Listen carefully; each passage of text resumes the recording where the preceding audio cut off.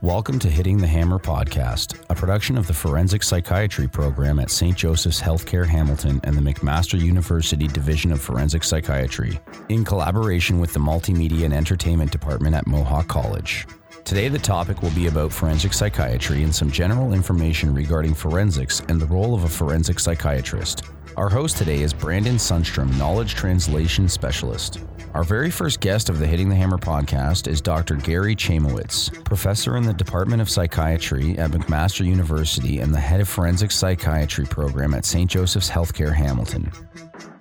Gary, thanks so much for coming. Welcome to the Hitting the Hammer podcast. It's a pleasure to be here. We just wanted to start with something general. What is forensic psychiatry? So forensic psychiatry, obviously, that's the work I do and the place I work in. It's that intersection between mental health and the law. So basically where mental illnesses, mental disorders intersect with the criminal justice system. Can you give an example of how they intersect? Right. So you probably, all you have to do is open the newspaper or watch TV, and you'll see some of these things pop up fairly regularly. The two common areas that people get sort of focused on when it comes to forensic psychiatry are criminal responsibility and fitness to stand trial. And I say that because when people commit offenses and their mental disorder drives the offense, obviously it gets the attention of the public. But what happens is that people then have an opportunity to plead not criminally responsible for the offense.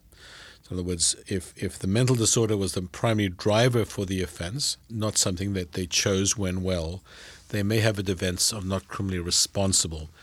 In the States, that's called not guilty by reason of insanity.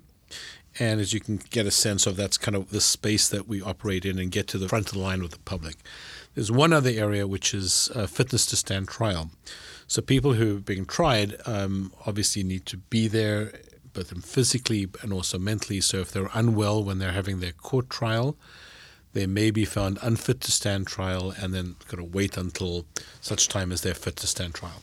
Okay, so as a forensic psychiatrist, what is your role in the whole scheme of things? Right, as you said, I'm a forensic psychiatrist. There are probably around about 200 of us in the country. So forensic psychiatry is a subspecialty of psychiatry. So we're physicians, we're psychiatrists, and we're specialized in forensic psychiatry. So I work at St. Joseph's Hospital, McMaster University. And what I do is I do some of those assessments for criminal responsibility and fitness to stand trial. I'll also do risk assessments. And if people get found not criminally responsible or unfit to stand trial, they fall into something called the review board system, and I will look after and treat and manage people who have been found NCR, that's not criminally responsible or unfit to stand trial. Okay, so let's start with not criminally responsible. How do you determine if someone is not criminally responsible? So first of all, those people get sent to the forensic program to forensic psychiatrists. So in other words, a judge or a lawyer, could be a crown attorney or defense lawyer, may ask the forensic system, so in this case the hospital or the psychiatrist, to do an assessment. So we'll get an order to do an assessment. Our job is then to meet with the person, take a history, understand if they have a mental disorder. We look at lots and lots of collateral information. So in other words, the decision about our opinion doesn't come just from an interview, a single interview. It comes from observing the person usually over a period of time, because the vast majority of people are in hospital for 30 to 60 days, looked after by a full multidisciplinary team. So they're observed 24/7 on the unit, interviewed by a number of different people. And on top of that, we look at, as I say, all this collateral information. We'll look at videos of what happened when people committed the offense. We'll speak to family members. We'll look at hospital records, police records, take that all into consideration. And then there's law about this. It's called Section 16 of the Criminal Code.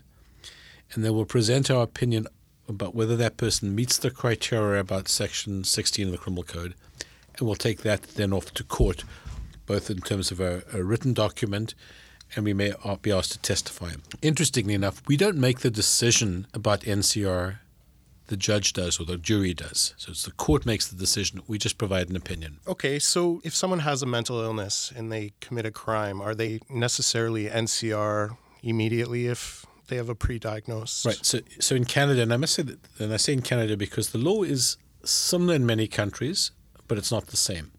In fact, there are some countries, if you have a mental disorder and you commit a crime, you might be found the equivalent of NCR. In Canada, that's not the case. Lots of people have mental disorders of varying stripes. In fact, some people argue that 20% of the population at any point in time is suffering from some form of mental disorder. So just having a mental disorder doesn't obviate you for, at least excuse you in any way from criminal acts. You're still a person, you still make choices. The thing is, if your mental disorder at the time that you did what you did drove your actions, that's when you may be found NCR. People with mental disorders do good things, and they also may do bad things. They may steal, they may fight. The fact that you have a mental disorder doesn't get you off the hook. It's only if that mental disorder was responsible for your actions and not you as a well person. And that thing gets teased apart in the courts. I understand. So someone with a serious mental illness could be stable clinically, commit a crime, and still be found responsible. Right, exactly. So, I mean, just because you've got a mental illness, as do 1 in 5 of us, doesn't change anything in terms of your behavior. It's only if that disorder was active.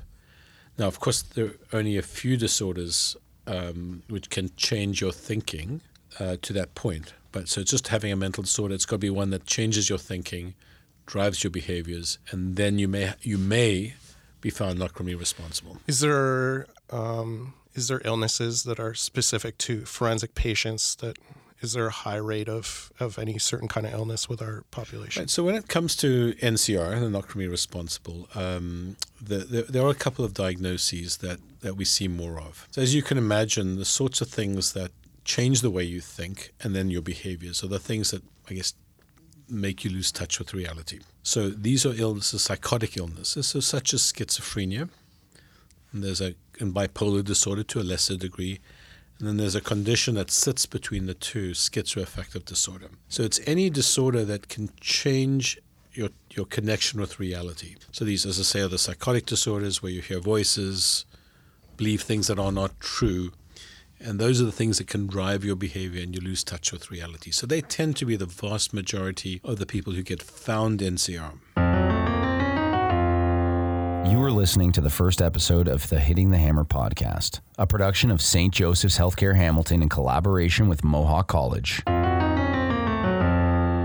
Let's move on to fitness to stand trial. How do you determine if someone is fit to stand trial? Right. So as I mentioned, just in our law, and I hopefully in an open and thoughtful society, if you get charged with something, there's an expectation that you're in court to face your accuser. Long-standing principle, you shouldn't be tried in absentia.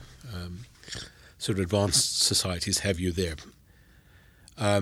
If you're unwell at the time and you're not thinking clearly, it really would be unfair to put you in front of a court because you won't be in a position to conduct a defense because you won't be thinking clearly. What we have to do is we have to see the person close to the court date, hopefully on the court date, and see if their thinking is clear. So you need to know some very basic things for fitness to stand trial. This is like, for instance, you have to know what you're charged with. You have to know what could happen if you pled guilty or not guilty. You have to know what would happen if you get found guilty or not guilty. Because you imagine if you didn't know those things, you could be at a massive disadvantage and obviously couldn't conduct a defense. You have to know that the judge is going to be impartial. Your lawyer is there to help you. And the Crown Attorney is not going to help you necessarily. Right, so that's to make sure you don't talk to you talk to the right people, right, and you know where the court's going to go. Also, if you talk in court and you take an oath to tell the truth, you really need to know what that means. So in other words, we don't want people who are unwell, don't recognize that speaking in the court could take them to different places. You need to know what perjury is. So you need to know what perjury is. Now the interesting thing is that if you were to ask somebody in the community, they may not know these things. So it's not about whether you know it, it's whether you would understand it if it was told to you. Right? So I think if you asked most people, you know what perjury is, some people would know, some wouldn't. But most people would know that if you promise to tell the truth in a courtroom in front of a judge and they caught you out, they found out you were lying, you could be charged with something. It's called perjury. But if you get that construct, then at least we know that. So we try and assess people just before their court case. And that's interesting because we spoke about NCR before. NCR is to deal with your state of mind when you committed the act, not today. Mm-hmm. So the NCR, we have to look back, and it could be a year before if it's a serious offense, understand what was going on in your mind at that time. For fitness to stand trial, it's here and now when you're in the courtroom. Right. Okay. What other kinds of services do forensic psychiatrists do? Right. So as I said, we do some of the front-end assessments. Yep. Now, of course, if somebody's responsible, we never see them again. They go back to court and they deal with their court matter. If they're fit to stand trial, they go back to court. So we look after people who are unfit to stand trial and not criminally responsible. And we do a couple of things there. It's kind of an interesting and a very, I'd say it's a very positive thing about our Canadian society. Not only do we treat people with mental illnesses, but our job is to rehabilitate them. And we rehabilitate them at the same time as we have to protect the public. So we protect the public from people who might be committing offenses, namely some of these patients, perhaps when they're unwell. But we also try and get them well enough that they be able to regain their position in society. Now, if anybody is concerned about that, you need to know that at the end of any sentence, people are out there, and we're better off as a society having people that have recovered from their illness, have been rehabilitated, and that may mean taking medications for their illness, being in stable housing, finding meaningful employment, being in solid relationships, all to assure that they are well, we've treated them with dignity and respect, but society is also protected. So we do that, and I'd say that's a big, big part of the work that we do at St. Joe's and the forensic system in Canada. But there are more things that we do because we have this, I guess one of the skills we've done, of course, is assessments for third parties. Right. So we're able to hopefully look at and determine causes of behavior. We're able to predict or assess, predict, and manage and mitigate risk. So we also do risk assessments for other people who might be considered risky, people who may be threatening people who might threaten schools or threaten other people or commit dangerous offenses, and the courts or people want to know what the risk is. So we do that. We have a sexual behaviors clinic to assist people who have paraphilias, sexual disorders. We have an aggression clinic, and we do all sorts of assessments on the civil side of the house. Great. If you get NCR, if an individual is found not criminally responsible, is that a free pass? So it's not a free pass, and I know some people think it is a free pass and feel that they've avoided punishment. But our society is determined if what you did was not a function of your free will, it was a function of your illness, there's an obligation to treat you, but also to manage your risk to the community. There are many people in the forensic system who've been charged with offenses, and they could range from anything from breach of probation to up to murder, who are in the system for much longer than they would have been if they'd been to a prison or jail. So they're in the system up until the time is that they're no longer a risk to the public. Okay. How would you improve our healthcare system and reduce crime in Ontario and Canada? So what I'd say is probably something that's been said for hundreds of years, generally agreed to. Nothing has been done about it, unfortunately. I think what we need to do is make sure, in as much as we can reduce crime, because there's always going to be some degree of criminal activity and violent behavior. When it comes to mental illness, and that's an area that obviously I'm more familiar with and I'm closer to, if we can make sure that we have enough preventive medicine, if we can make sure that people, as they become unwell, get treatment, if we can make sure that that treatment will stick with them, notwithstanding some of the behaviors that they may exhibit, if we can make sure there's treatment for substance use, which is also correlated with violence, and this is all accessible to people here and now, we will be able to reduce the number of people whose mental illnesses gets out of control and leads to violent or criminal behavior. Now, the problem is we're not doing that. We're not doing that enough. Access to care is a massive issue in our country, in our province, and I would say around the world. So we need to provide access to care well before anybody commits an offense. That requires political will, and it requires a society to recognize that this is an important thing to do. What's the percentage of people who have, or around approximately, what's the percentage of people who have a mental illness and commit a crime? Is it high? Is it low? So there is a correlation between mental illness and violence. I mean, we know that certain mental illnesses, when people are unwell, they're at a higher rate of committing violent offenses. So I think that's well established. The important thing to recognize is that most of the violence that gets committed does not get committed by people with mental illnesses. People with mental illnesses are not responsible for crime. What drives crime? Criminal behavior, criminal mindsets, personality disorders, psychopathy, and substance use. So if we can manage, if you want to reduce crime, make sure people are well educated, meaningfully housed, don't use drugs and alcohol, have decent relationships, you're going to reduce crime. So it's drugs and criminal behavior, pure and simple, drives crime, and only a small amount of crime is attributable to mental illness. So what percentage of people who commit crimes would fit into not criminally responsible around? Is it a high number? Is it low? It's a really low number. I mean, I think, we're talking about a percentage maybe.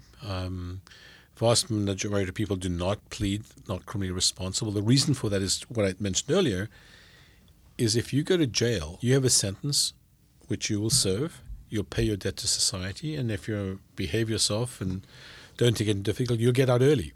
There's probation, there's parole, you get paroled early. If you get found not criminally responsible, there's no guarantee you will ever get out. Wow. So if you still continue to be problematic in terms of your behaviors, use drugs, risky behavior, there is no end point. So you could be sentenced for 1, 2, 3 years for your crime, but you could be spending 20, 30 years in the system if you found NCR. So there's no real incentive to do it.